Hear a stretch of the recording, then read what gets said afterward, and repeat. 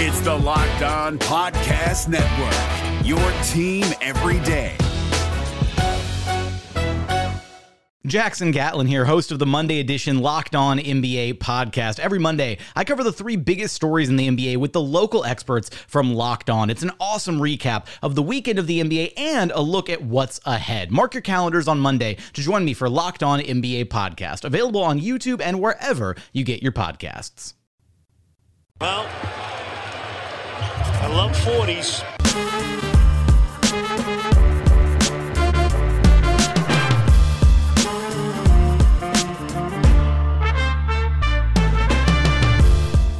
Hey, how's it going? Welcome to episode number 629, I think it's 629 of Locked On Raptors. It's been a while since we did one of these things. I'm, of course, your host, Sean Woodley of RaptorsHQ.com.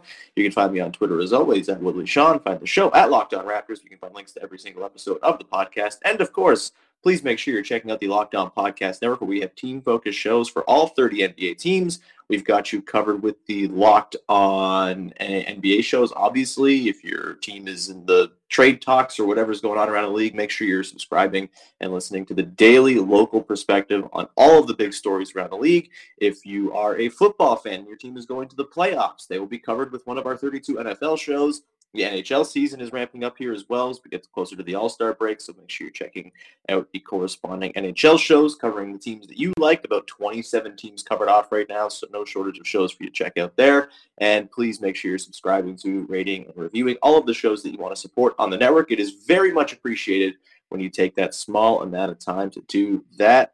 All right, on today's show, we're back after a bit of a holiday layoff, and I'm about 10 pounds heavier. I'm not sure about our guest today, but I'm joined by our pal Vivek Jacob to chat about the two games over the weekend. The Celtics win, the big bounce-back win after the Christmas Day debacle, and then the narrow one-point loss to Hamilton's own Shai Gilgeous-Alexander and the Oklahoma City Thunder on Sunday. Vivek, how are you, buddy? I'm good. I think I'm also a little bit heavier. Today has been another Sunday, as every day seems to be after Christmas, right up until New Year's. I woke up to do radio at 8 a.m. And then I went in studio at Sportsnet, and then I came back and I napped. And then I had breakfast about an hour ago. So that's how my day is going. Yeah, I've just kind of given up on breakfast. I feel like every evening I'm eating just like a platter of cured meats. So I kind of am laying off the early morning food because, why bother when I could just, stuff my face later on in the day. That's how you can be healthy, right? Definitely. For sure is very good for me. But yeah, I got woken up this morning by a fire alarm in my house. So that's the worst. Yeah, they were testing the alarms, and it was a nightmare. So that's my day. Sorry for no podcast after the Christmas game last week. It was a bad game, and there was not much to talk about. And also, I would have just been breathing heavily on the microphone more than anything because of all the cured meats, as I mentioned. So we're back today. We're going to have a full week of shows, and excited to get things rolling here. And basically what we're going to do today is just talk about the weekend games. Boston, that wonderful, wonderful win where Kyle Lowry went nuts, and then yesterday against the Thunder, not so hot. Which game would you like to start with, Vivek? Would you like to start positively or negatively? I would prefer to start chronologically, so we can start with the Boston game. Yeah, that works. Okay. Yeah. So Boston game. I was thinking maybe we could start with the good news or the bad news, and then build up to the good news. But chronologically works too. The Raptors beat the Boston Celtics. Was it 113-97 in right up there as one of the most satisfying wins of the season, right alongside like the Lakers win and the Sixers win, I would think. A nice signature win for the team severely lacking depth and bodies, and they somehow pulled it out and were kind of in control the entire way. Boston found little pockets of the game to pull it close, but the Raptors basically led wire to wire in this one, and that was really fun to see and kind of surprising, although maybe not all that surprising considering the resilience they've shown. But after the Christmas game where they just looked overmatched by the Celtics' talent compared to their obvious lack of depth and talent with Siakam, Gasol, and Powell out, just a really, really great performance to see, especially Kyle Lowry bounce back in an enormous way and just wipe the floor with the Celtics on their home court. pretty awesome stuff. What was your biggest takeaway from that game? I'm sure it's Kyle Lowry related. No, I'm gonna go with Patrick McCaw because he was incredible in that game, and I think one of the things I find interesting about Patrick McCaw is at least the last few games. I feel like he's starting to grow into his sort of new role, and maybe is understanding how he can fit this team. And I think back to when the Miami Heat were in Toronto, and Eric Spoelstra was asked about Duncan Robinson. Now, I'm not comparing them as players by any means, but when he was asked about Duncan Robinson, he said, this has been a bit of a process for him to get to this point because we've been trying to get his esteem to match his ability, and that's starting to get there now. And I feel like on some level, when you're Patrick McCaw and you're with the Warriors and you're saying, "Oh man, I got drafted by this. I'm in with this champion team. I'm gonna prove myself. I'm gonna do this. I'm gonna do that." And then you never, you're stuck with injuries and you can never quite crack the rotation. And then you come to Toronto and you're dealing with injuries again. I feel like that can hurt your confidence. And now it feels like, having come back from injury, this is sort of a nice, consistent stretch of minutes that he's had to show what he can do. And I think he's growing into his role, and I think he's getting comfortable. And I think definitely getting him on ball, that's something he talked about, that's what he's done all his life. So for Nick Nurse to get him more on ball, where Fred and Kyle are playing off him and he's able to find them and create more outside shots for them, I think that is a big benefit to the offense as a whole. So, that was my biggest takeaway, to see that Patrick McCaw, at least while the injuries are hurting the team, can actually be a serviceable starter. Yeah, that was like pretty easily the best game McCaw's played as a Raptor, I would think. 18, 7, and 8, 8 of 12, 2 of 4 from 3, steal, block. And as you mentioned, having the ball in his hands a little bit as sort of like the third point guard, I guess, with Fred and Kyle, kind of seems on the surface like kind of a bad idea, because why not just have your two good point guards run the offense? Frankly, why not have Kyle run the offense every single time down? Because he's very good at it. But it kind of worked, and it does work. And sort of the idea, I think, is sort of like a extreme dollar store version of what they used to do with DeMar, right? Where DeMar didn't have much off-ball gravity. No one really cared to guard him away from the ball, and he wasn't a particularly useful player away from the ball. But when you put him on there, you're sort of taking advantage of the one thing he really does super well, which is have the ball in his hands. And then you're freeing up your two best shooters to just fly around off screens and fly around and sort of cut and do the smart things that Kyle and Fred tend to do. And it seemed to work pretty well. So I, bristled at the idea of McCaw, frankly, playing for a while there. And then bristled at the idea of him having the ball in his hands. But it seems to make a little bit of sense and frees them up a little bit. And if you're going to open up the half-court offense without Siakam, Gasol, and Powell, you have to try weird stuff, and you can't go with the same predictable Lowry, Ibaka pick and roll time after time. And you have to find other ways to make it work. And we know the struggles Fred has had at times as a pick and roll ball handler and finding space and, connecting with his big.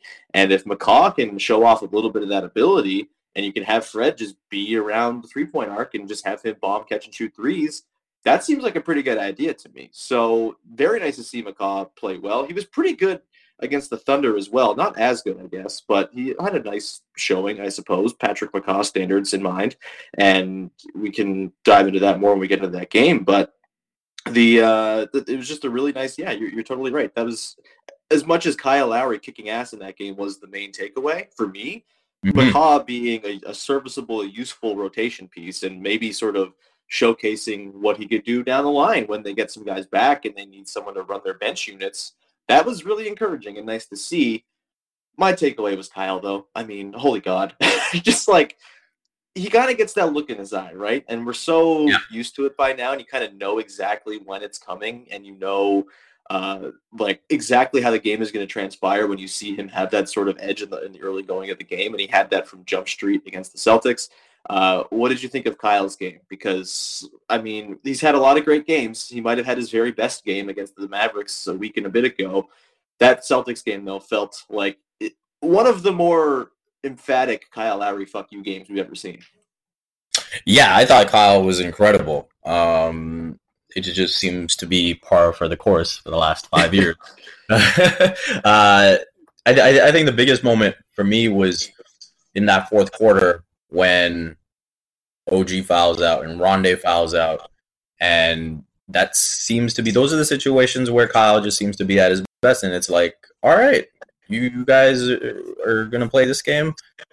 I'm gonna show you what I got too. And then he comes down, he's hitting threes. He's getting in the pick and roll, pulling back and stepping back and hitting shots, and just carried the team every time they needed. Because every time the Raptors made a run, the Celtics made a run back, and every time the Raptors just sort of needed that bucket to create that bit of separation again, it was Kyle who gave it to them, and it's pretty cool to see. I think if there's one development that I think he's shown this season compared to last, just from taking from the championship experience, I think he's a lot more confident in terms of closing out games, closing out opponents, and sort of taking control of the leash when he needs to, and just that constant exuding of calm, which he talked about, sort of learning from Kawhi, that not getting too high, not getting too low. And I think that is something that is also going to translate down the line when we get to those big games in the playoffs. The NBA playoffs are right around the corner, and Locked On NBA is here daily to keep you caught up with all the late season drama. Every Monday, Jackson Gatlin rounds up the 3 biggest stories around the league, helping to break down the NBA playoffs. Mark your calendars to listen to Locked On NBA every Monday to be up to date. Locked On NBA, available on YouTube and wherever you get podcasts. Part of the Locked On Podcast Network, your team every day.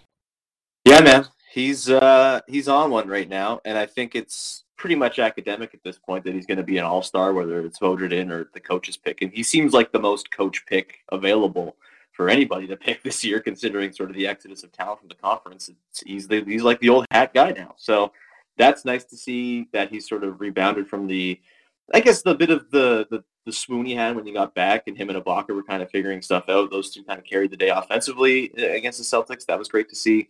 And my main takeaway, Kyle, like, we didn't see anything new from him. It's just another reinforcement of the idea that every single second of Kyle Lowry should be appreciated, because I'm glad that he's finally this season, after all the crap he went through reputation-wise with his playoff performances and whatnot over the years, like now with the ring on his finger, he can kind of flash that, and sometimes literally flash that to idiot Pacers fans. And it seems like there's just like a whole new cachet with him, and it seems like people are finally buying in and getting in on the Kyle Lowry bandwagon, even though the hype train's been going for a very, very long time. It's nice to see sort of normies getting on board as well, and that's great, and it's well deserved. And just soak it all up, man, because we don't know how much longer it's going to last. The fact that he's doing this at 33 at 6 foot is fucking bonkers to begin with, and I'm just soaking it all up. Even if the 40 minutes a game he's playing might end up killing him, it's damn fun to watch right now. I would just like to state for the record, I do think Kyle Lowry is going to keep doing this for a little while. When he says he's got 3-4 years left, like, I fully buy into that. I think what he's done to take care of his body over the last 5+ years, I think he's got a great shot at playing at this level for maybe a couple more years, and then still being extremely valuable for a couple years after that. So yeah, I think there's quite a bit left on this rope. He's just so goddamn smart. Like, yeah, exactly. That's the biggest thing. Yeah. Someone made the point. Again, I think we might have talked about this last week, but like about how he's just so he's able to overcome his physical disadvantages just by being smarter than everybody else, and like just like tricking people into falling into weird spots where he finds space to take shots. Like those little turnarounds from the left side are just money, and he always has just so much time and space to rise up and put them down. And it's a marvel to watch. Soak it all up. Also a marvel to watch in the game against Boston. Our last note on this one was O'Shea Brissett, baby. I was doing play-by-play for Raptors 905 on Saturday in the afternoon. O'Shea Brissett was not there. I was a little disappointed. I was hoping to get to see him. Obviously, with the injuries, he's up with the team pretty much full time at this point for the next little while, you would think. And I was chatting with Jason Tom, my color man for that game, and we were just talking about O'Shea Brissett and how he's not been terribly impressive at the G League level. And I kind of went into the stretch of maybe seeing O'Shea Brissett minutes, kind of dreading them and not thinking he was really going to be able to offer all that much, considering he's not much of an offensive threat whatsoever, and his defense kind of comes and goes, and maybe he's more suited to zones and stuff like that. But against the Celtics, he was great, 4-6-2, and really came in to fill in for some foul trouble with Rondae Hollis-Jefferson and OG. And I don't know, what were your thoughts on O'Shea Brissett? He blew my expectations out of the water with that performance in his, I guess, real debut in actual meaningful NBA minutes. Yeah, I thought Blake Murphy hit the nail on the head in terms of O'Shea is a role player guy. Even, with the 905, he's not someone that's going to go down there and drop 30 on you. He has a very specific skill set, which is defense and rebounding. And so he was put into a situation where all he was asked to do was provide defense and rebound the heck out of the ball. And I think, again, you put a player in a position to succeed, and that's what you got out of O'Shea against Boston. And, yeah, I thought the extra possessions that he got the Raptors were huge. Even the possessions where he was switched out defending on the perimeter, that size, that length that he has, that's the NBA prototype on the wing that you covet. And frankly, if he had a decent jumper, he'd probably be a 20 to 25 minute rotation guy in this league. Mm-hmm. He reminds me of like Reggie Evans a little bit, at least the small doses we've seen. Just like, there's not much in the way of offense, but he's going to crash the glass. He's going to defend. He's going to provide energy, and he's going to finish a couple times around the rim. And those buckets are going to just be a damn bonus, because really all of the Reggie Evans experience needed was, 15 rebounds. He could go 0-15, like 0 points, 15 boards, and you were cool. Any buckets are great. And it seems like, Brissett has at least a little bit of chemistry with like Terrence Davis and stuff. And seems like maybe there's a role for him, not when everyone gets healthy, but for the next little while here, especially as Rondae seems to be kind of in the doghouse a little bit. Watching Brissett, it's not entirely doom and gloom thinking of 15 minutes a game for O'Shea Brissett, which I did not think would be the case when all these injuries took place, and that became a possibility for the Raptors. Vivek, let's move on to the OKC game. The Raptors lose 98-97 to the Thunder last night in Toronto, second night of the back-to-back. A very disjointed offensive game for both sides, I guess. Kind of a weird game to watching Chris Paul and Kyle Lowry just like do the Spider-Man meme thing back and forth. And Shai Gilgeous-Alexander is incredible. He's super smooth. He's super fun to watch and is going to be a damn problem for a very long time. He hits the game winner with about 35 seconds to go. Just the ridiculous running off glass floater, which sure, that's a shot that's normal to have in a repertoire. What was your big takeaway from this one? I did not get to catch this game in its entirety. I was at like my 5th Christmas gathering in 7 days, so I was about dead. But watching this back this morning, I watched the fourth quarter. The offense was not the takeaway from this one, I don't think. But what was your sort of overarching feeling coming out of that one? Yeah, I think there were maybe stretches where you felt like the Raptors should have pulled away and didn't. But then there were also stretches where when Chris Paul was just completely manipulating them on the pick and roll coverage, that you were thinking, oh, the Raptors better be careful here, where this maybe gets to double digits and is really out of hand. So it was that kind of game, and the Thunder wouldn't go away. The Raptors, frankly, for me, they probably threw it away at the end. The Terrence Davis foul thing, that is going to be a learning moment. He's not someone you expect to be on the court when everyone's healthy in that kind of situation. So it's going to be a learning moment for him. It was frustrating live when it happened, obviously. But again, I think at the end of the day, when you have Kyle Kyle basically has to be a superstar right now. And even being an all-star is that makes things tough for the Raptors. The bodies, I think that's going to be the difference. And so even when you're going up against an OKC team that was without Schroeder, that was without Gallinari, it's just tough right now. The fact that McCaw starts and there's no real other option, I think that says it all. The numbers game is just going to be tough on the Raptors more often than not, especially on the second night of a back-to-back. Yeah, it doesn't help when OG's missing all 7 of his threes, and you can't even really roll out a big lineup. I mean, they had like the 4 guards plus Ibaka to close the game. And look, Davis played well, and I think he kind of deserved to be in there in crunch time. He was stepping into his threes with that, trademark Terrence Davis confidence, and like he was a big part of stemming some of those tides, right? I think in the third quarter he had those 2 threes back to back that really, I think it was kind of teetering a little bit, and then he hit those threes, and he showed a little bit of juice in the pick and roll as well. He had one beautiful pocket pass to Ibaka that Ibaka just missed, a shot that he would hit 9 times out of 10, and I think that was late in crunch time too. And so it's probably not ideal to have a rookie out there in a situation where sort of high IQ and experience come into play, but I also think it's cool just like throwing him to the fire. This is the whole season, right? This is an experimental year. See what you can do, see who you can move along, and I think Davis has been so far ahead of the curve that we kind of maybe overestimate him a little bit at times and sort of expect too much from him. And honestly, one of my favorite things this season has been watching Kyle Lowry get mad at Terrence Davis on the court. It happens at least once a game. It happened in the Boston game for sure on like a really bad transition breakdown. And then it happened again when Davis didn't foul right away. And like, it's because Kyle sees something in him. I think at least that's what I'm choosing to believe. And he's like, come on, dude. He's like the disappointed dad. It's like, I know you're better than this. So that's been fun. And so, I don't have like a huge problem with Davis being out there, especially with the way OG was playing. And I guess that leads me to sort of my biggest question coming out of this weekend.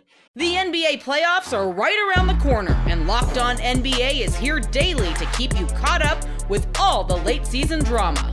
Every Monday, Jackson Gatlin rounds up the 3 biggest stories around the league, helping to break down the NBA playoffs. Mark your calendars to listen to Locked On NBA every Monday to be up to date. Locked On NBA, available on YouTube and wherever you get podcasts. Part of the Locked On Podcast Network, your team every day. Are you worried about OG at all? It's been kind of a bit of a slow stop and start sort of stretch for him, even since he came back from the injury like a month ago, I guess it was now. It's not been as consistent or constantly exciting as it was before he got hurt, where every night it seemed like he was setting new precedents for what he was able to do. There have been good games in there for sure. He had a couple nice games over the last couple weeks even. But are you concerned about OG at all in terms of his shooting coming back down to earth, or his ability with the ball in his hands maybe being a little bit overstated? How are you feeling about OG? Because man, they would have been much better off last night, I think, if OG was able to be in that game as opposed to Terrence Davis. Right. So there's 2 things I want to hit on here. But I want to preface that by saying, he's still generally been very good defensively. Yes. And the rebounding has definitely still continued to improve from last season. Now, the 2 things I want to hit on are, I think maybe this what we're seeing now is just a bit of he's not someone who's comfortable being better than a 5th or 4th option right now on offense. Yeah. And so, you talk about not really having it since even that Clippers game, let's face it. You had Kyle Lowry and Serge Ibaka out for a bit. Now you've got this stretch where Siakam and Gasol and Norman Powell are out. And so I think you've got a bulk of games where you're asking him to be more than maybe he's not ready to be right now. And we've seen it on some drives again where it seems like he's sort of making it up as he goes along. And, sometimes he's picking up these charges or turning the ball over. And those are areas you want to see him develop in. And now is probably a good time for it to happen while these guys are out. So, again, there's going to be growing pains with all these guys, as you alluded to earlier. And the other thing I want to touch on is obviously there were things that affected OG's performance off the court last season. And then there were the injury stuff too. But I thought one of the things that impacted him as well was the fact that he was being asked to play the 4. Yeah. And now again with these injuries over this last stretch, he's being asked to play the 4.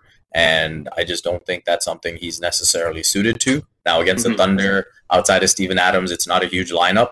So I can see how that works. And then against Boston also, it's a bunch of wings. So, maybe those two aren't the best examples of it.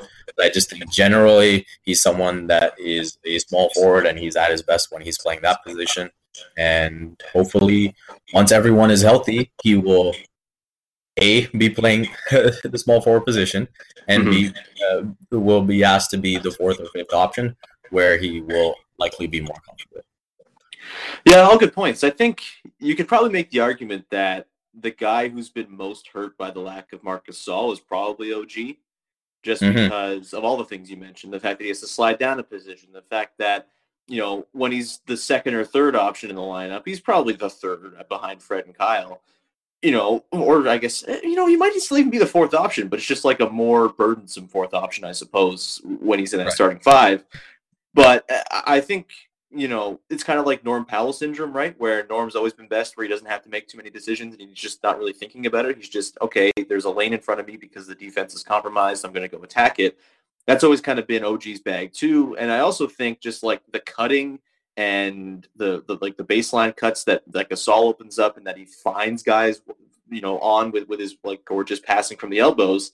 That stuff is just not there right now, right? And so that's a big part of OG's game, the cutting and everything like that. That's just not really. We're not seeing it as much just because the defense is not, allowing those types of things because they have the way they're playing against the Raptors, across the board, it's just so much different, right? It's not, so much, you're not scrambling as much to deal with the ball movement and what Gasol does, spacing out and stuff like that. It's just less pockets of space to seep into for a guy like OG, who's really damn good at seeping into those pockets of space.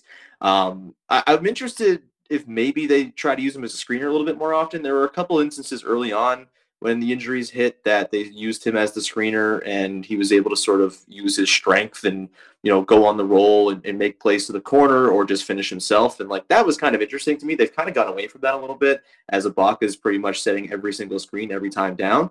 And I wonder if maybe that's a way to sort of get OG a little bit more actively involved in the offense and, put him in a position to succeed because he does feel like a guy who can make smart reads in that situation. And maybe it's difficult because the space that he provides is necessary and, Ibaka and McCaw spacing out isn't really doing much for you. But I wonder if there may maybe ways they can sort of diversify the way they use him. Do you think that makes any sense? Yes, it does. The only thing is, I think when Nurse considers his options, I just feel like he probably looks at using Kyle as a screener as just the more optimal option. And Fred too. And in terms of, I think what would be interesting is if OG can sort of be that screener when on those pin downs and then make those duck-ins to the basket. I think that's something that could be effective for him. And so that's something I'd like to see more of. But yeah, I definitely think it's an option. What you mentioned, I just don't know where Nurse ranks that on the sort of the totem pole. Yeah, of what he wants to go to. Yeah, that's fair. And I'm with you. I think once everything kind of snaps back, he might be, like I said, the guy who benefits most from the return of Gasol, which we're not sure when the hell that's going to happen. The report over the weekend was that Norm traveled with the team and is the closest of the three to returning, which is a little alarming considering it seemed like his injury was the most serious, and there's already a precedent for him missing 21 games with the same injured shoulder last year. And so it's a little alarming that we're not hearing anything about Gasol or Siakam doing anything on the court, but they're doing a pretty good job of negotiating it for now. And they're like 3-3, I guess, since all the injuries took place. That's probably about where you would have pegged them, especially with a pretty tough week on the schedule. Things get a little bit easier as we go ahead here. There's the Cavs on New Year's Eve. I think they play the Heat later this week, and then it's pretty light for much of January, and I think I saw some metric somewhere where they have the easiest remaining schedule, or one of the easiest remaining schedules in the league. So hopefully a bit of a reprieve coming there over the course of January into February, and hopefully the guys are back by then. But I think all told, you'd have to give them a pretty high grade on how they've negotiated this very, very condensed 6-game stretch since the injuries happened. So 2 thumbs up all the way around. Any other parting shots here, Vivek, before we wrap this thing up? No.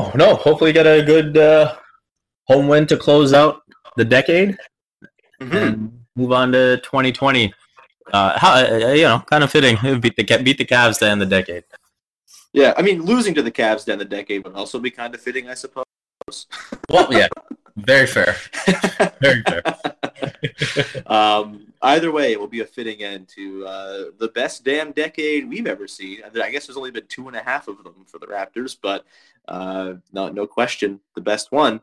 One other note that I had is the Thunder might be my second favorite team in the league now. Shea is so damn good, and there's such like a... I mean, I've always been a Chris Paul apologist, and I've always enjoyed him, and I don't understand the vitriol that's directed towards him all the time. And so getting to see him in this like low-stakes environment on this weirdo team where it's like him and a bunch of gangly, bizarre freaks and Steven Adams, who's also a bizarre freak himself, it's very endearing. I'm enjoying the Chris Paul experience this season very much, and it was nice to see, as much as, he picked apart the Raptors to the tune of 25-11 last night or whatever it was. Very cool to see him thriving and turning a Thunder team that was supposed to be pretty bad into the 7th seed in the Western Conference. They're frisky, man, and they did that last night with a couple guys out of the lineup too. So good stuff all around. If you're going to lose to a team, that's a noble team to lose to. And if you're going to lose to a team, losing to a Hamilton boy is pretty cool in my books. So I think we'll wrap it there. This was fun, dude. It was nice to catch up. Thanks for everyone dealing with my absence for most of last week. Like I said, we're going to have a full slate of podcasts this week. We're going to record one with Katie a little bit later on. We're going to do a Serge Ibaka episode. Pascal Siakam was on How Hungry Are You? So we're going to dive deep into that. That should be a blast. We are also going to do a very weird and fun podcast later this week, probably drop on Thursday. Myself and Kelsey O'Brien are going to do a RuPaul's Drag Race and Toronto Raptors comparisons podcast. We have this insane DM going. It started when we were at the 9:05 game on Saturday, and we noticed how long Devin Robinson's legs are, and it reminded us of one of the drag queens from one of the seasons of RuPaul's Drag Race. And now we're going to do a full podcast about it, because why the hell not? That will be how we bring in the new year, with either on Wednesday or Thursday. So keep an eye out there. Vivek, anything that you would like to promote? You can just look out for my work in 2020. I am currently working on a Shai Gilgeous-Alexander feature for Complex, and so you can look out for that soon, hopefully. And yeah, besides that, you can find my stuff on Raptors Republic. You can follow me on Twitter at Vivek M. Jacob. Amazing, dude.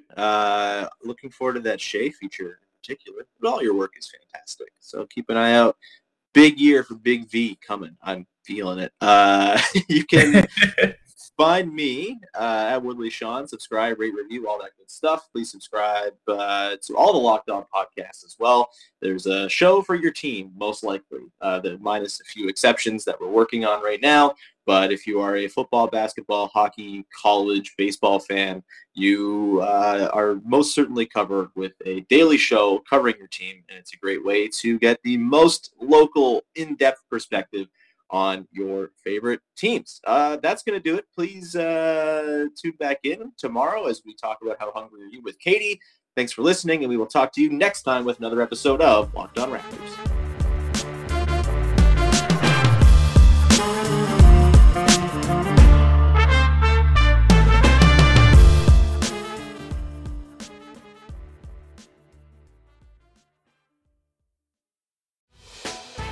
Hey, Prime members, you can listen to this Locked On podcast ad-free on Amazon Music. Download the Amazon Music app today.